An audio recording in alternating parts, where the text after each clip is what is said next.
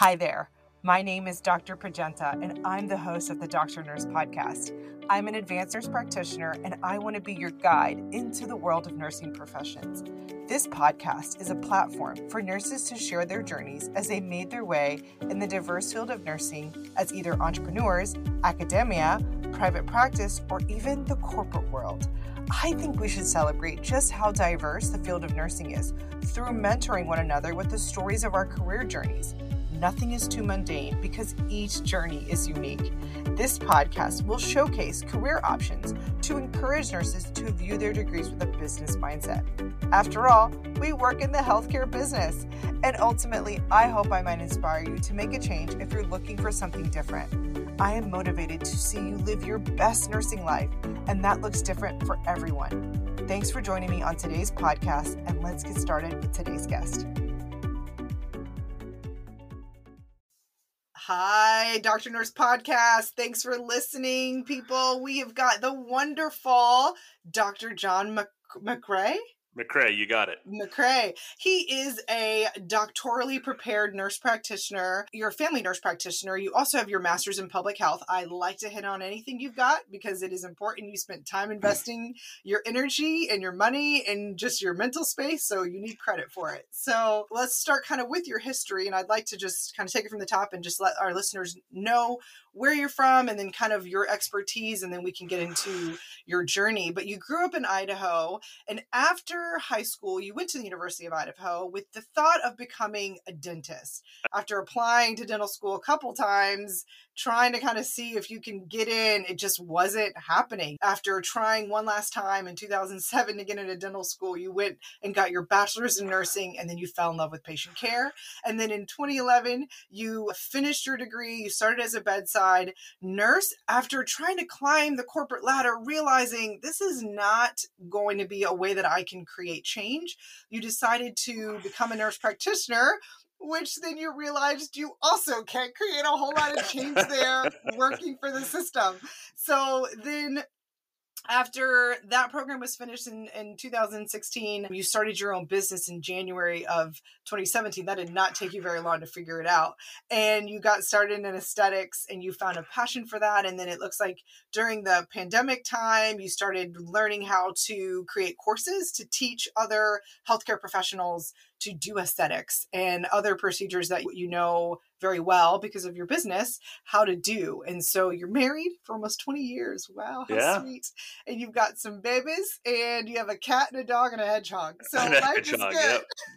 Yeah, life is good. Well, I'm pleased to be here. Thanks for having me. Yes. It's you put that into a 5-minute nutshell. It was a long time. I have 13 years of education because not necessarily because I'm an overachiever. It's because I didn't know what I was doing. You just kind of float with life and you kind of go from here to there. But the dental school thing is kind of funny. I have a family member. He's an uncle. He's a dentist, and he's about 12 years older than me, and I saw how successful he was in his life because of continuing education. And so I thought, I'm going to get into that.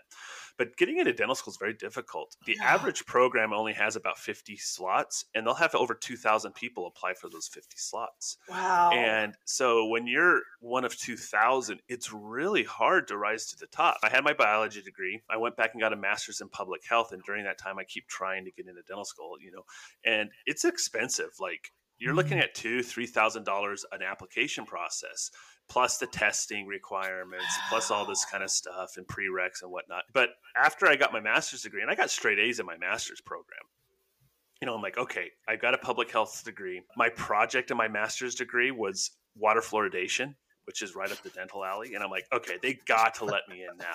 They've got to let me in now. And they didn't. And so you get to this point where you're a little disenfranchised with the world. You're like, oh my gosh, what else could I do? But the problem is that there's 2,000 people and they all have the same story, right? If I have a master's degree, how many other people have a master's degree? Well, the answer is a lot. And so it was just really hard to rise to the top. When I graduated from my master's program, it was during the downturn economics, the housing crash of 2008, 2007, that lull between 2008 and 2011, where there is literally no jobs. I could not find a job. But I was noticing as I was looking for public health jobs, there were a ton of public health nursing jobs. I mean, just a ton of them. And I'm like, Mm, holy smoke, but they all required a nursing degree. And sure. so my wife years ago, she goes, you should become a nurse. And then all of a sudden she's like, I told you should have become a nurse. Well, your wife's always right, right? So anyways, I went back to school, got my baccalaureate in nursing, and I loved it. I love patient care. I loved the science behind it. I'm like, oh, screw dental school. I'm gonna become a nurse. So I got hired by a hospital right out of school in 2011. Yeah. And I said, I'm going to climb this corporate ladder. I hired within. I have tons of opportunities. And I dove into that bureaucracy, and I got very jaded very quickly because all it was talk. Like, you go to all these meetings and they just talk. And it was all about the money and how could they be more fiscally responsible. And what ended up happening from all these meetings is nurses took it. They took you make a change, and it was usually for the detriment of the nurses. More patients, more work, less resources. It became I was just disenfranchised from it. I'm like, I can't do this for the rest of my life. I went back to school again, working on degree number 4. And 3 years later, I got my doctorate. When I finished my doctoral degree, my project that I did in my doctorate was on oral cancer screening in primary care. And when I was doing that, I worked a lot with dentistry, right? Because that's kind of my... You must love the mouth. You love it. Well, yeah, it's kind of interesting you say that. But yeah, so I did this oral cancer screening project, and I worked with dentists. And I saw how dentistry worked versus how medicine works. Because, I was trained in the medical model. Dental model is completely different. It's just... How is it different? Well, in the medical model, what are we trained to do? We go sit down with the patient. What's your chief complaint? Yeah. And then we work them up by asking a bunch of questions, right? Yeah. And by the time we're done asking questions, I mean, you know this, you're an NP, but once you're done with asking those questions, you pretty much know what's going on, right? You do a quick physical exam just to confirm what your hunch is. Yes. And then you assess, and then you assess, plan, implement, then you diagnose and treat. Yes. Dentistry doesn't do that. Dentistry is I call it a doing model versus a thinking model. So dentistry, what they do is somebody comes in, oh, you got a toothache? Let me look. They go straight to the looking. They don't ask questions. They don't, they'll ask a question or two, but they go in and they go straight to the treatment mode, right? That's how they're trained. And they're also trained on a very specific system of the body, which is the oral cavity, or in the oral cavity, right? Yeah. And they're not really trained to look at labs or look at other diagnostics other than X-raying that. Well, guess what? The mouth's part of the body, and there's a lot of things that go on with the mouth that have other health implications. And they're getting better. They're getting better. Do you feel like that is an incomplete model? Yes. Absolutely. Okay. So you are against that model. You feel like it's not complete. I don't know if I'm against it. I mean, it works for what they do. It's just lacking. I was going to say, because I feel like when I've left the dentist personally, I always leave and I think like, that's it. Right. That's kind of how I feel like when I leave the dentist sometimes. And I told my husband this, I said, it almost feels like it's kind of voodoo medicine. So, I love dentists. They are amazing. But sometimes I kind of feel that way. Like, okay, is that it? All right, I'll go home and nurse this tooth and get a root canal, and I guess that's what we do. I don't know. I feel like there's something lacking is what it feels like to me. Well, and on the converse of that, in medicine, they don't spend a whole lot of time on the mouth either. Why? There's a whole profession for that. Yes. And that's a lacking proponent of medicine as well. And anyway, I'm doing this project. I'm working with dental professionals, and I'm learning how they do things. And then I see how medicine does things. And I'm looking at this going, okay, there's a niche here.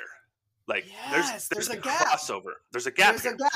So my last year of my NP program, I got this really awesome opportunity to work at the VA. They actually paid me as a student, the VA. So the VA has these centers of excellence, and you can actually be a paid student and work as an NP while you're in NP school. I think it's called like the Valor program for nurses. Well, the nurses, it's called the Valor program. I don't know exactly what it's called for NPs. The Valor program actually pays more than the NP one. I made like $12 an hour or something like that. But it doesn't matter because I would have been willing to do it for free, right? It's like an internship. But so for that last year of my doctoral program, I had my own patients. I was I was working as an NP, which was really cool. But anyways, where was I going with that? Oh, You were talking about your project.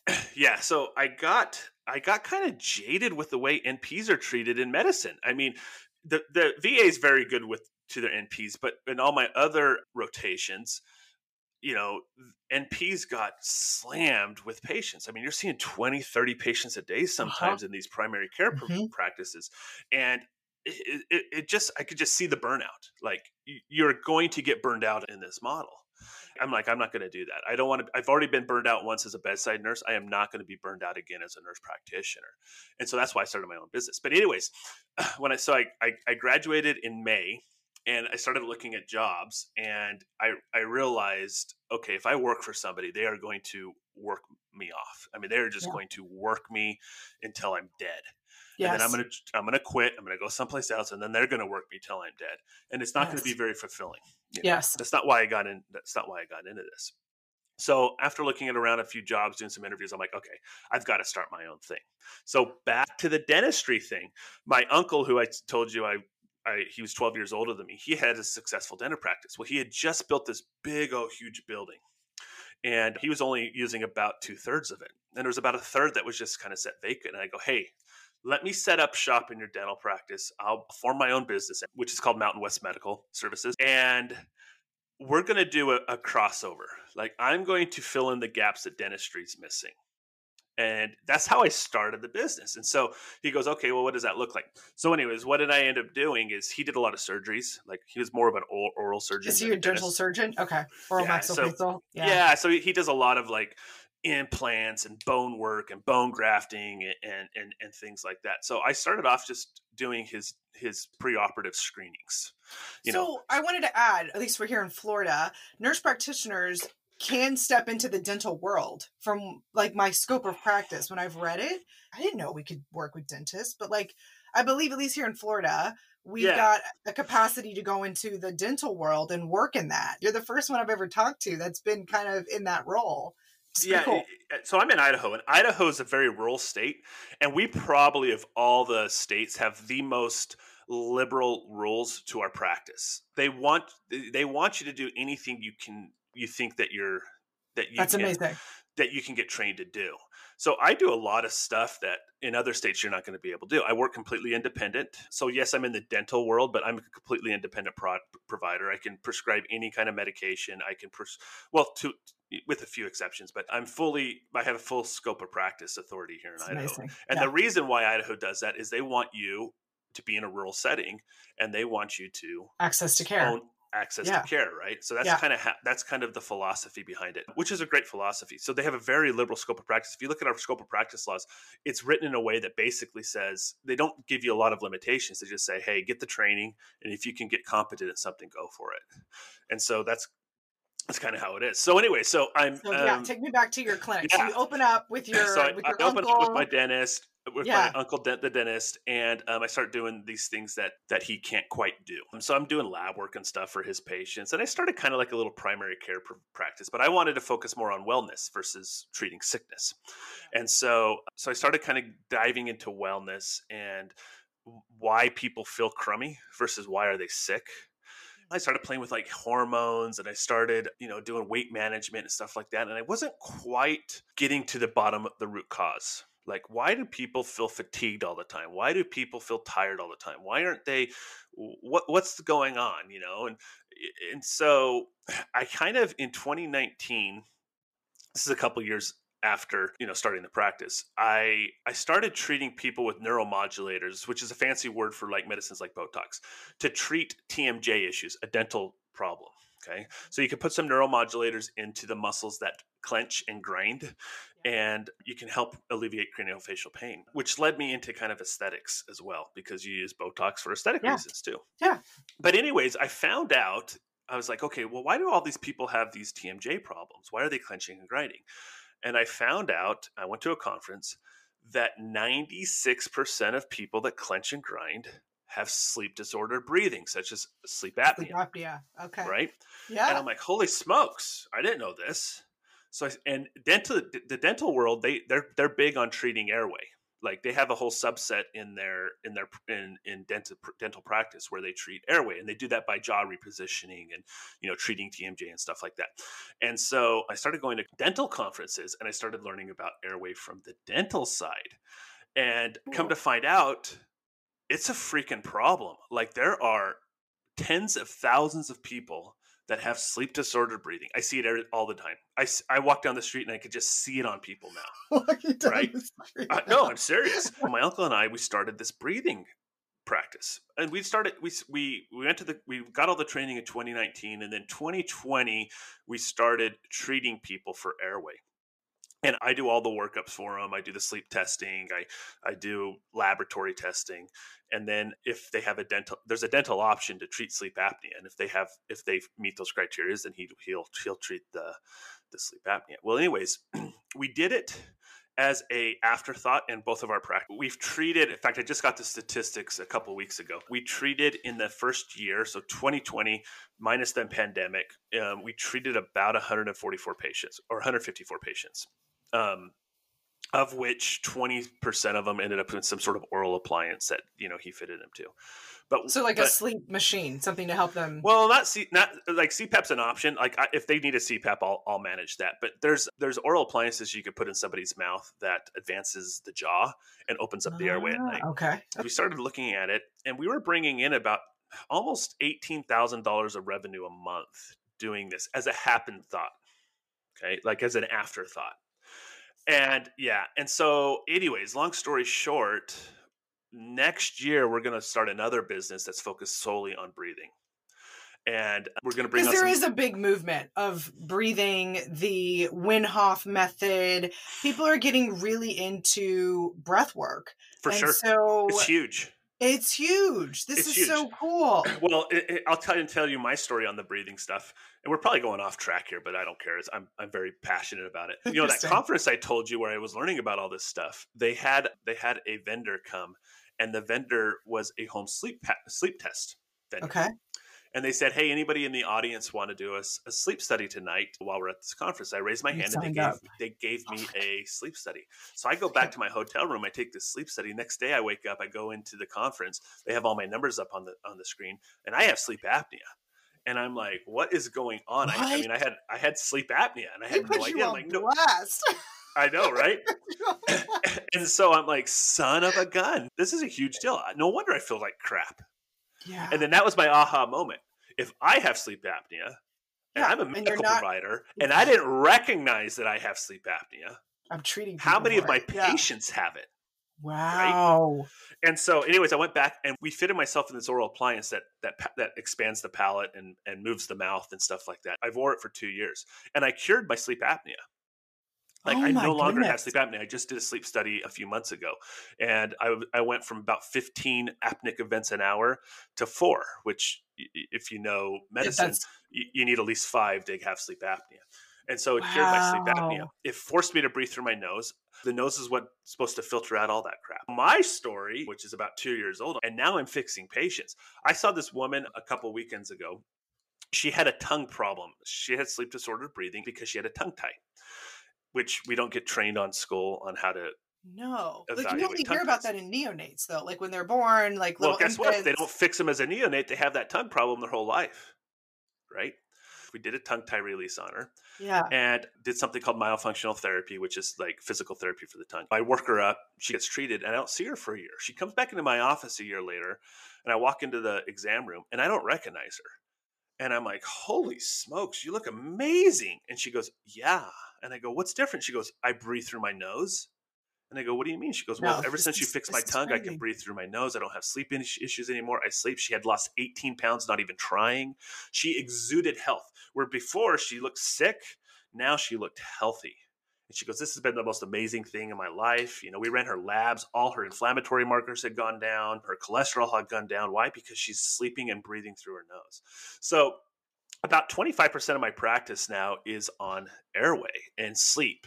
And I work up a lot, and I'm going to be transitioning that over to a new business next year. We've got an investor that's going to be funding it. And it's incredible. Yeah, it's pretty cool. Pretty So cool you've got the stuff. sleep aspect, you've got the Botox, which you also do teachings. When I was Yeah, looking up kind of what you're involved in, you've described that you really wanted to give back to the nursing profession. You enjoyed mentorship. And so you said, how can I create, something that I can continue to give my knowledge to those who want it, who are, exactly. starting So off in their career.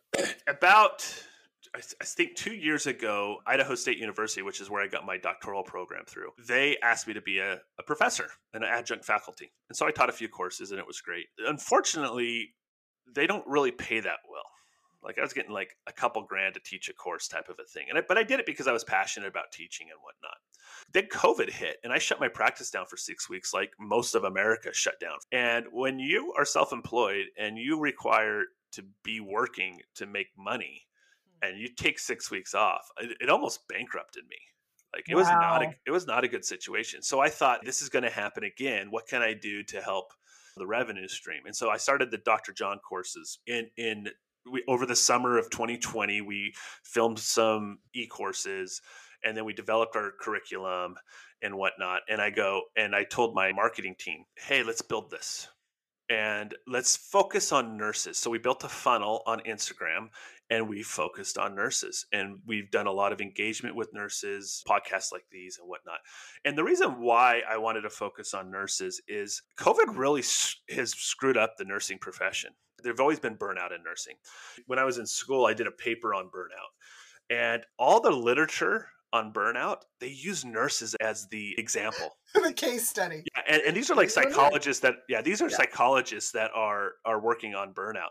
And they use the nursing profession as the quintessential job that you're going to get burned out in. Yeah. So we had burnout before, and then COVID comes, and the burnout now, it's ridiculous. Like I had a patient come in last week who was a nurse on the unit I used to work at in the hospital. And I go, oh, how's everybody doing? Blah, blah, blah. She goes, there's only 3 people left. And I go, what do you mean there's only 3 people left? She goes, there's only 3 people on our unit that are actually hired to work our unit. The rest are travel nurses. Now, when I left, there was 60 nurses on our unit that we had hired ish. They're down to 3. They lost everybody. And the whole unit's now travel nurses. What did she attribute the loss of attrition to? Did she say it was vaccine mandates? Did she say it was just the workload? Did she say it was... I think it came down to the workload. It's not so much that they had more patients. It's that the ancillary staff used to help them are gone.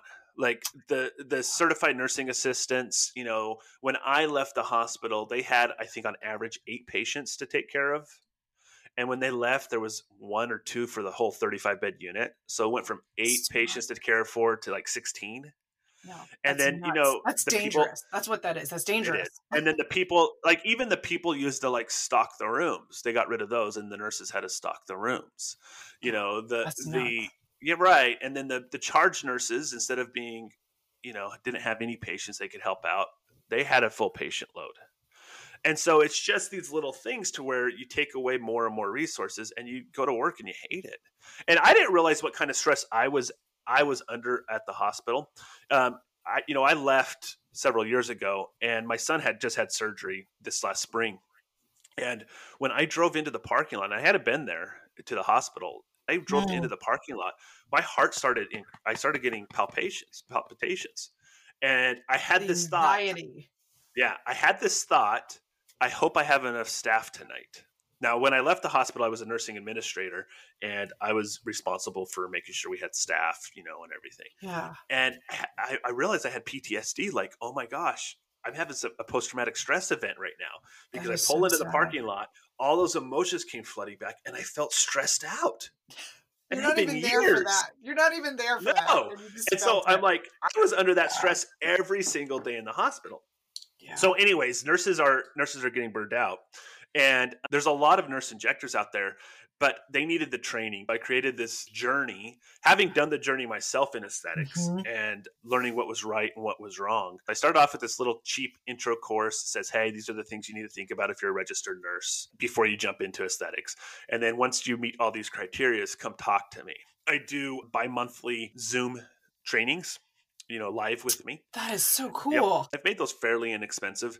And then if they want hands-on training, they can come and see me for hands-on training. I started that in January, and it got really busy. Like I had no idea how busy I was going to be. It took a lot of my time, but I was loving it because I'm helping nurses, which I'm really passionate about. But I've had nurses that have changed their life. Like there's this one nurse I have who I keep in contact with that I trained. She sent me a text in the spring, and she's like, "Hey, I just wanted to thank you for the course. I'm doing really well." And I'm like, "Oh, okay." She goes, "Yeah, well, I launched this month and I worked a total of 14 hours and I made $6,000, like $6,800." And she goes, "I had no idea I can make this kind of money as a nurse." And I go, "Good for you." She quit her job.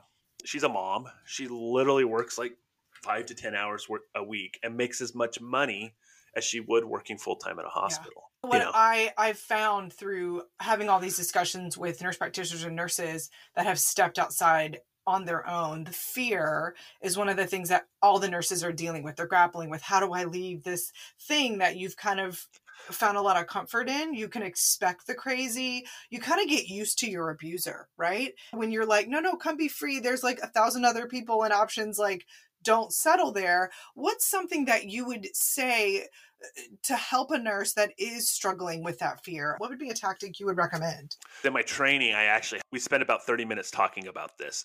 And I have what I call the obstacles. Or barriers. That barriers you have. And one of the barriers is change. Nurses hate change. They hate it. Think about when your hospital or your organization comes up with a new policy and you're like, why in the heck are we doing this? We've been doing it this way for X amount of years. Yeah. They don't want to change. How many nurses do you know that got a job out of school and ended up retiring from that same job? Like So I know of a handful, like Yes, off the top of my head. Me too. They just don't leave the job, even though they hate it. Yes. They come to work and they're like, "Oh, I hate this." They'll work until the day they die. Why? Because change is uncomfortable, and nurses don't want to be uncomfortable. Human beings don't want to be uncomfortable. Now, on the converse, nurses hate change, but they actually adapt remarkably well to it. Like all those policies that you think of that your organization has made changes to, you adapt very well to it. And so I make sure that they recognize, hey, change is scary, change is fearful, but without risk, there's no reward. And you have to risk on something. And you can make that risk as risky as you want it to be.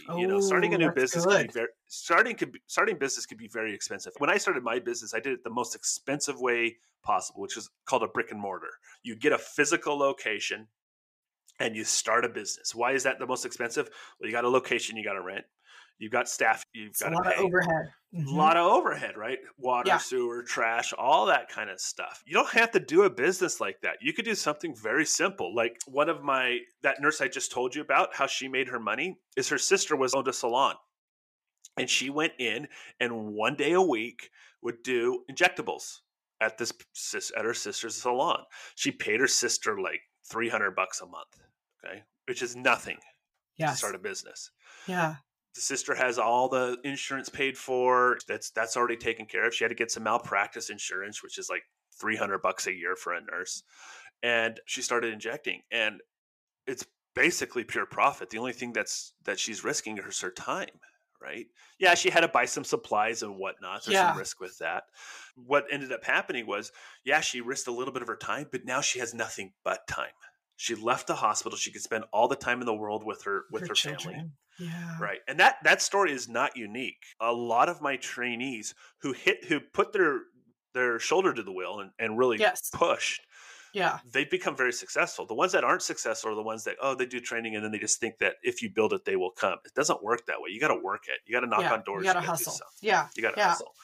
So I always encourage nurses to invest in themselves. Like, think how hard you work for another organization. Now put that same amount of effort into yourself. Come on, John. Yes. Right? Yes. You're going to be successful. Yes. And I love that you will never fire yourself. That's the thing that I always tell myself. Whenever I was down one day about the podcast and I was like, I'm not going to be able to get it out. And then I was like, so what? You going to fire yourself? Like, you're going to be all right. And I was like, you're right, Sandra, you're going to be just fine. You're not going to fire Yep. you. Keep hustling, girl. There is a different feeling when you're working for yourself about, something that you're building that is your passion. You do feel differently about going and working on that. And then also the life that it creates outside of that. You're just like, this is awesome. This is really It's like great. when you start your own business, it's like having a baby. And any of the parents out there know that the first little bit kind of sucks. You got this baby, all they do is cry, poop, and spit up. And that's what a Yeah. business is like when you first start it. Yeah. Eventually they start oohing and on at you and, oh, that's so cute. And eventually they start sleeping through the night. And you're like, oh, this is cute. Yeah. And then they turn into teenagers. You're like, oh my gosh, you got all these growing pains, right? That's what I'm at right now in my business. Like I got a lot of growing pains. Yeah, that's really But beautiful. at some point, your business, you let go and it runs itself. And then you've got all the freedom in the world. Yeah. And owning your own business is freedom. It's a lot of work, but it's freedom. I mean, I work 31 hours a week. I work Monday through Thursday. I'm off at 2:00 on Thursdays, and I have Friday, Saturday, Sunday off every week. It's a wonderful thing. It's right? awesome. If I want to take a week off, I take a week off. If I want to go to a conference, I go to a conference. I have nobody telling me what to do. And that kind of freedom is amazing. You don't have to get approved for PTO. You don't have to work mandatory overtime. There's none of that. If you want to, great. If not, that's okay too. Thank you for sharing all the pieces of your journey to where you are today. You've told us highs, you've told us lows. Is there any specific examples along the way that were either something you had to overcome, a challenge, a moment that you thought, oh no, my business is going under? Kind of like when you described like COVID and like just being like, I was going to be bankrupt. Any other moments that you feel like you want to highlight on for our listeners that can kind of help them relate to the struggle? Yeah. My first year of owning my own practice, I had the philosophy, if I build it, they will come. It's not how it works. I didn't understand or appreciate the value of marketing. And marketing is incredibly important because how are people going to hear about you? Okay. And there's lots of different ways of doing marketing. It took me 2 years to figure that out. Like after the second year, my first year, I generated $9,000 of revenue in 1 year. Now I kept my job at the hospital, so I was working that to pay the bills, but I only had and I spent like, I don't know, 30 grand to get my business started. So $9,000 and you spent 30. The second year I did a little bit better. So what I did to get the word out is I got on social media and I really hit Instagram hard. It's free. It got to the point where it was too much for me to handle. I now pay somebody to run my social media, but it's every dollar I spend, I probably get 30 back. I have a very successful practice. I have on average about, I think I just looked at the numbers yesterday, 71 new patients a month into my practice, which is if you don't, that's a month. Nuts. Yeah, that's a lot. That's good growth. That's good growth. And they all find me on Instagram or Google me. Google's great, but it takes a while to build up your search engine optimization. It took me about 4 years to where I started popping up on the first page. So you got to work on that too. But Instagram's a great way of just instantly getting in front of people. When I started, I could look at the day when I started doing marketing and I started doing it well, and I literally started having exponential growth. Yeah. And so when you start off, have a marketing plan, and you're not going to have a lot of money to do it. That's fine. Learn the ins and out of Instagram, learn the ins and out of YouTube channels. One of the nurses I trained, he's a nurse. He already had a business running in Georgia, and his business was he would go do COVID testing and do immunizations and stuff like that. That was his business. He realized that that's not going to last forever. And so he contacted me about learning injectables. He does some training on the side for nurses to become entrepreneurs. And he did it through YouTube. YouTube's a great way of getting in front of people. There's a lot of successful business owners. You mentioned that you're going to potentially put these podcasts on YouTube. Yep, they will be great on YouTube. Way of getting your name out. So do YouTube, do Instagram. These are all free things you have access to. And if you want to pay somebody to do marketing for you too, that's great. I've played around with a bunch of stuff. Really cheap marketing that you could do is streaming ads, like on Hulu and these. You know how every network has. They're actually very inexpensive. For $1,000 a month, which sounds like a lot when you're starting a business, you can literally get your ad in front of about 30,000 people. I mean, considering like how much ads cost for like Super Bowl, and like you see these big Right. time ads. I Yeah. mean, there's And like those are millions. commercials that people Yeah. have to watch for Yes. these training things. So I've That played is with so that a little cool. bit. I run Google ads, stuff like that. I spend about $3,000 a month on marketing now, but when I started off, I didn't. When I started off, I did all the free stuff. So Yeah. But you've seen that it pays. it's such a big deal, Yeah. right? That's awesome. And that's probably how you found me, is through Instagram, correct? I did find you Right? through Instagram. Any mentors along the way, anyone that you felt or you'd like to give a shout out that's really helped develop you in your career, and anybody that you do have mentoring you right now? I mean, do you have any Sure. of those? Have you? My uncle, the dentist, actually helped mentor me through business. He helped me a lot through that. His name's Lon. We work in the same building, so we see each other every day, which is awesome. I have a brother that's a lawyer. He's really helped mentor me through like the business side of things. Like, Oof. hey, these are the legal aspects of your business, that stuff. The other thing that's really important is getting a good accountant when you're starting your own business. So I have an accountant, Jack Trent. He helps you think through things to where you can be financially responsible and a good steward of money that comes in. Yeah. As far as like mentors that have trained me, I've had a lot. So it's hard for me to like send out a shout out to like one or two different people.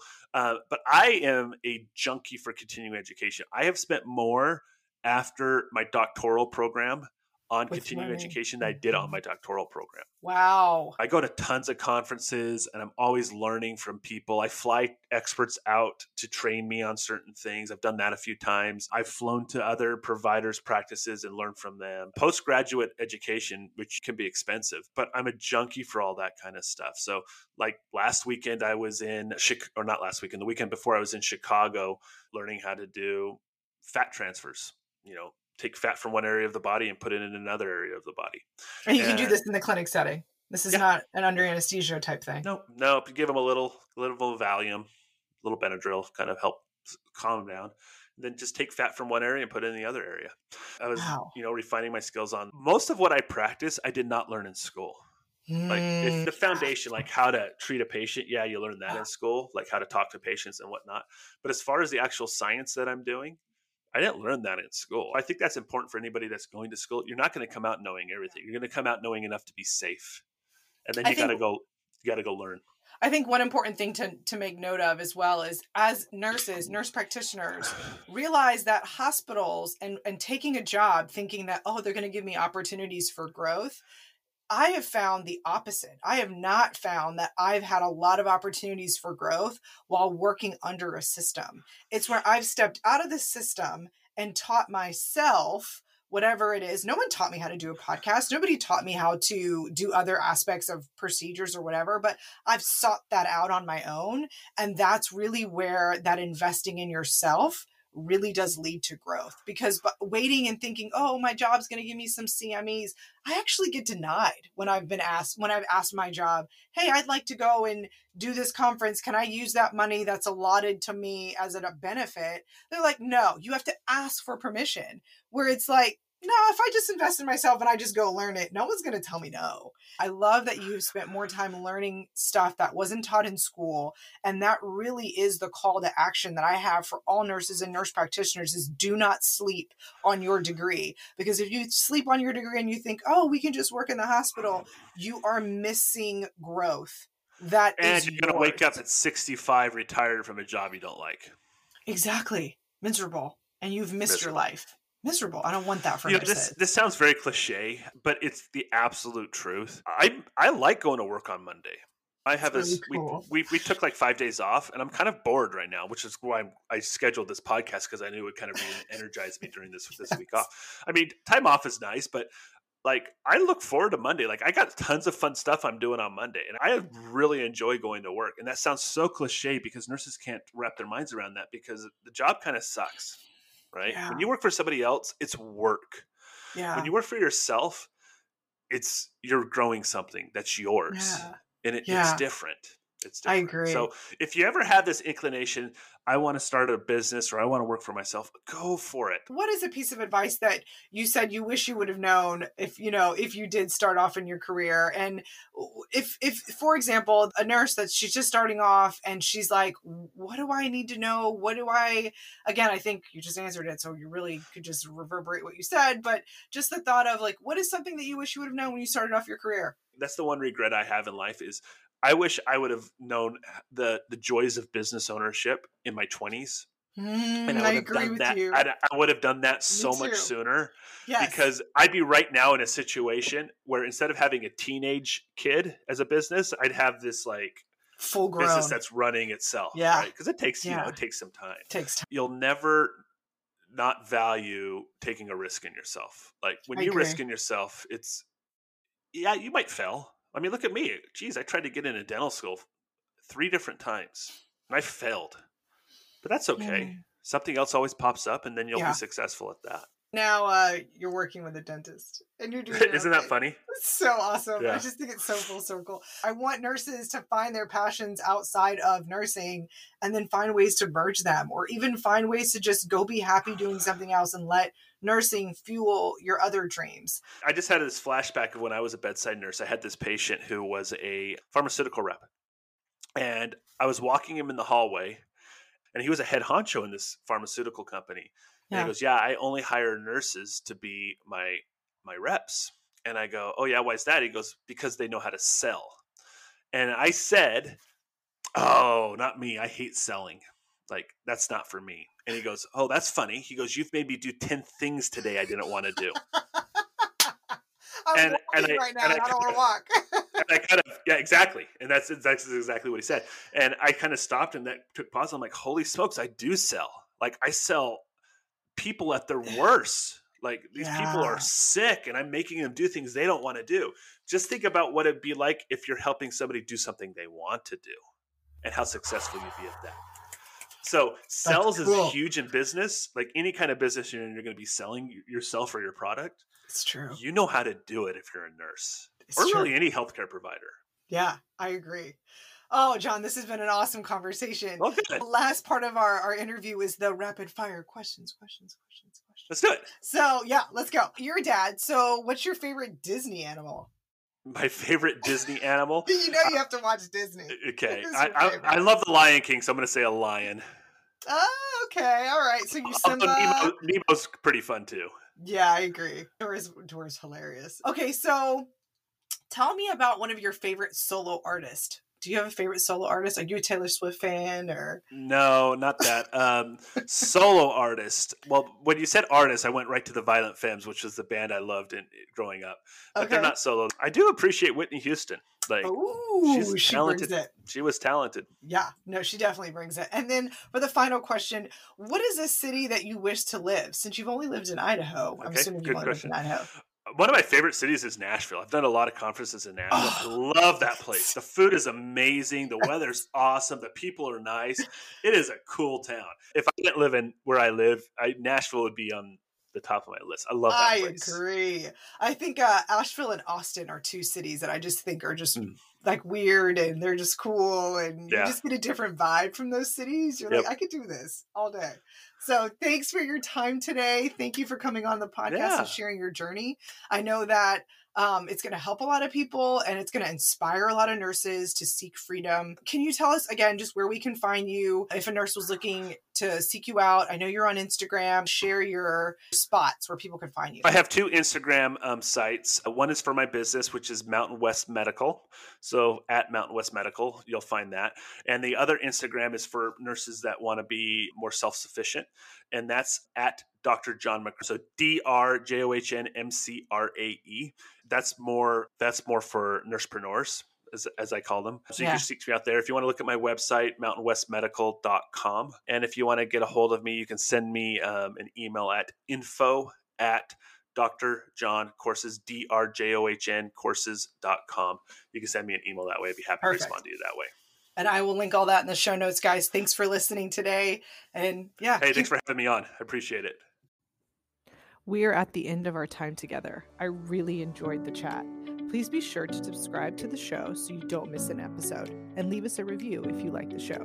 I would love to get 5 stars. The Dr. Nurse Podcast is on Instagram, so please follow us there for any updates on new podcasts and inspirational information to help you on your own journey. You can always message me at the Dr. Nurse Podcast at gmail.com with any career information or professions that you're interested in hearing about. And as always, thanks for listening. I want to thank my biggest fan supporter on Patreon, Kevin Pryor, for your support of this podcast. If you love this podcast and want to throw some support my way, I would greatly appreciate it. My link is in the show notes. And just a reminder, the information in this podcast is for educational purposes only, and the information should not be used as a substitute for professional care by a medical provider. The information in this podcast does not represent medical or other professional advice or services.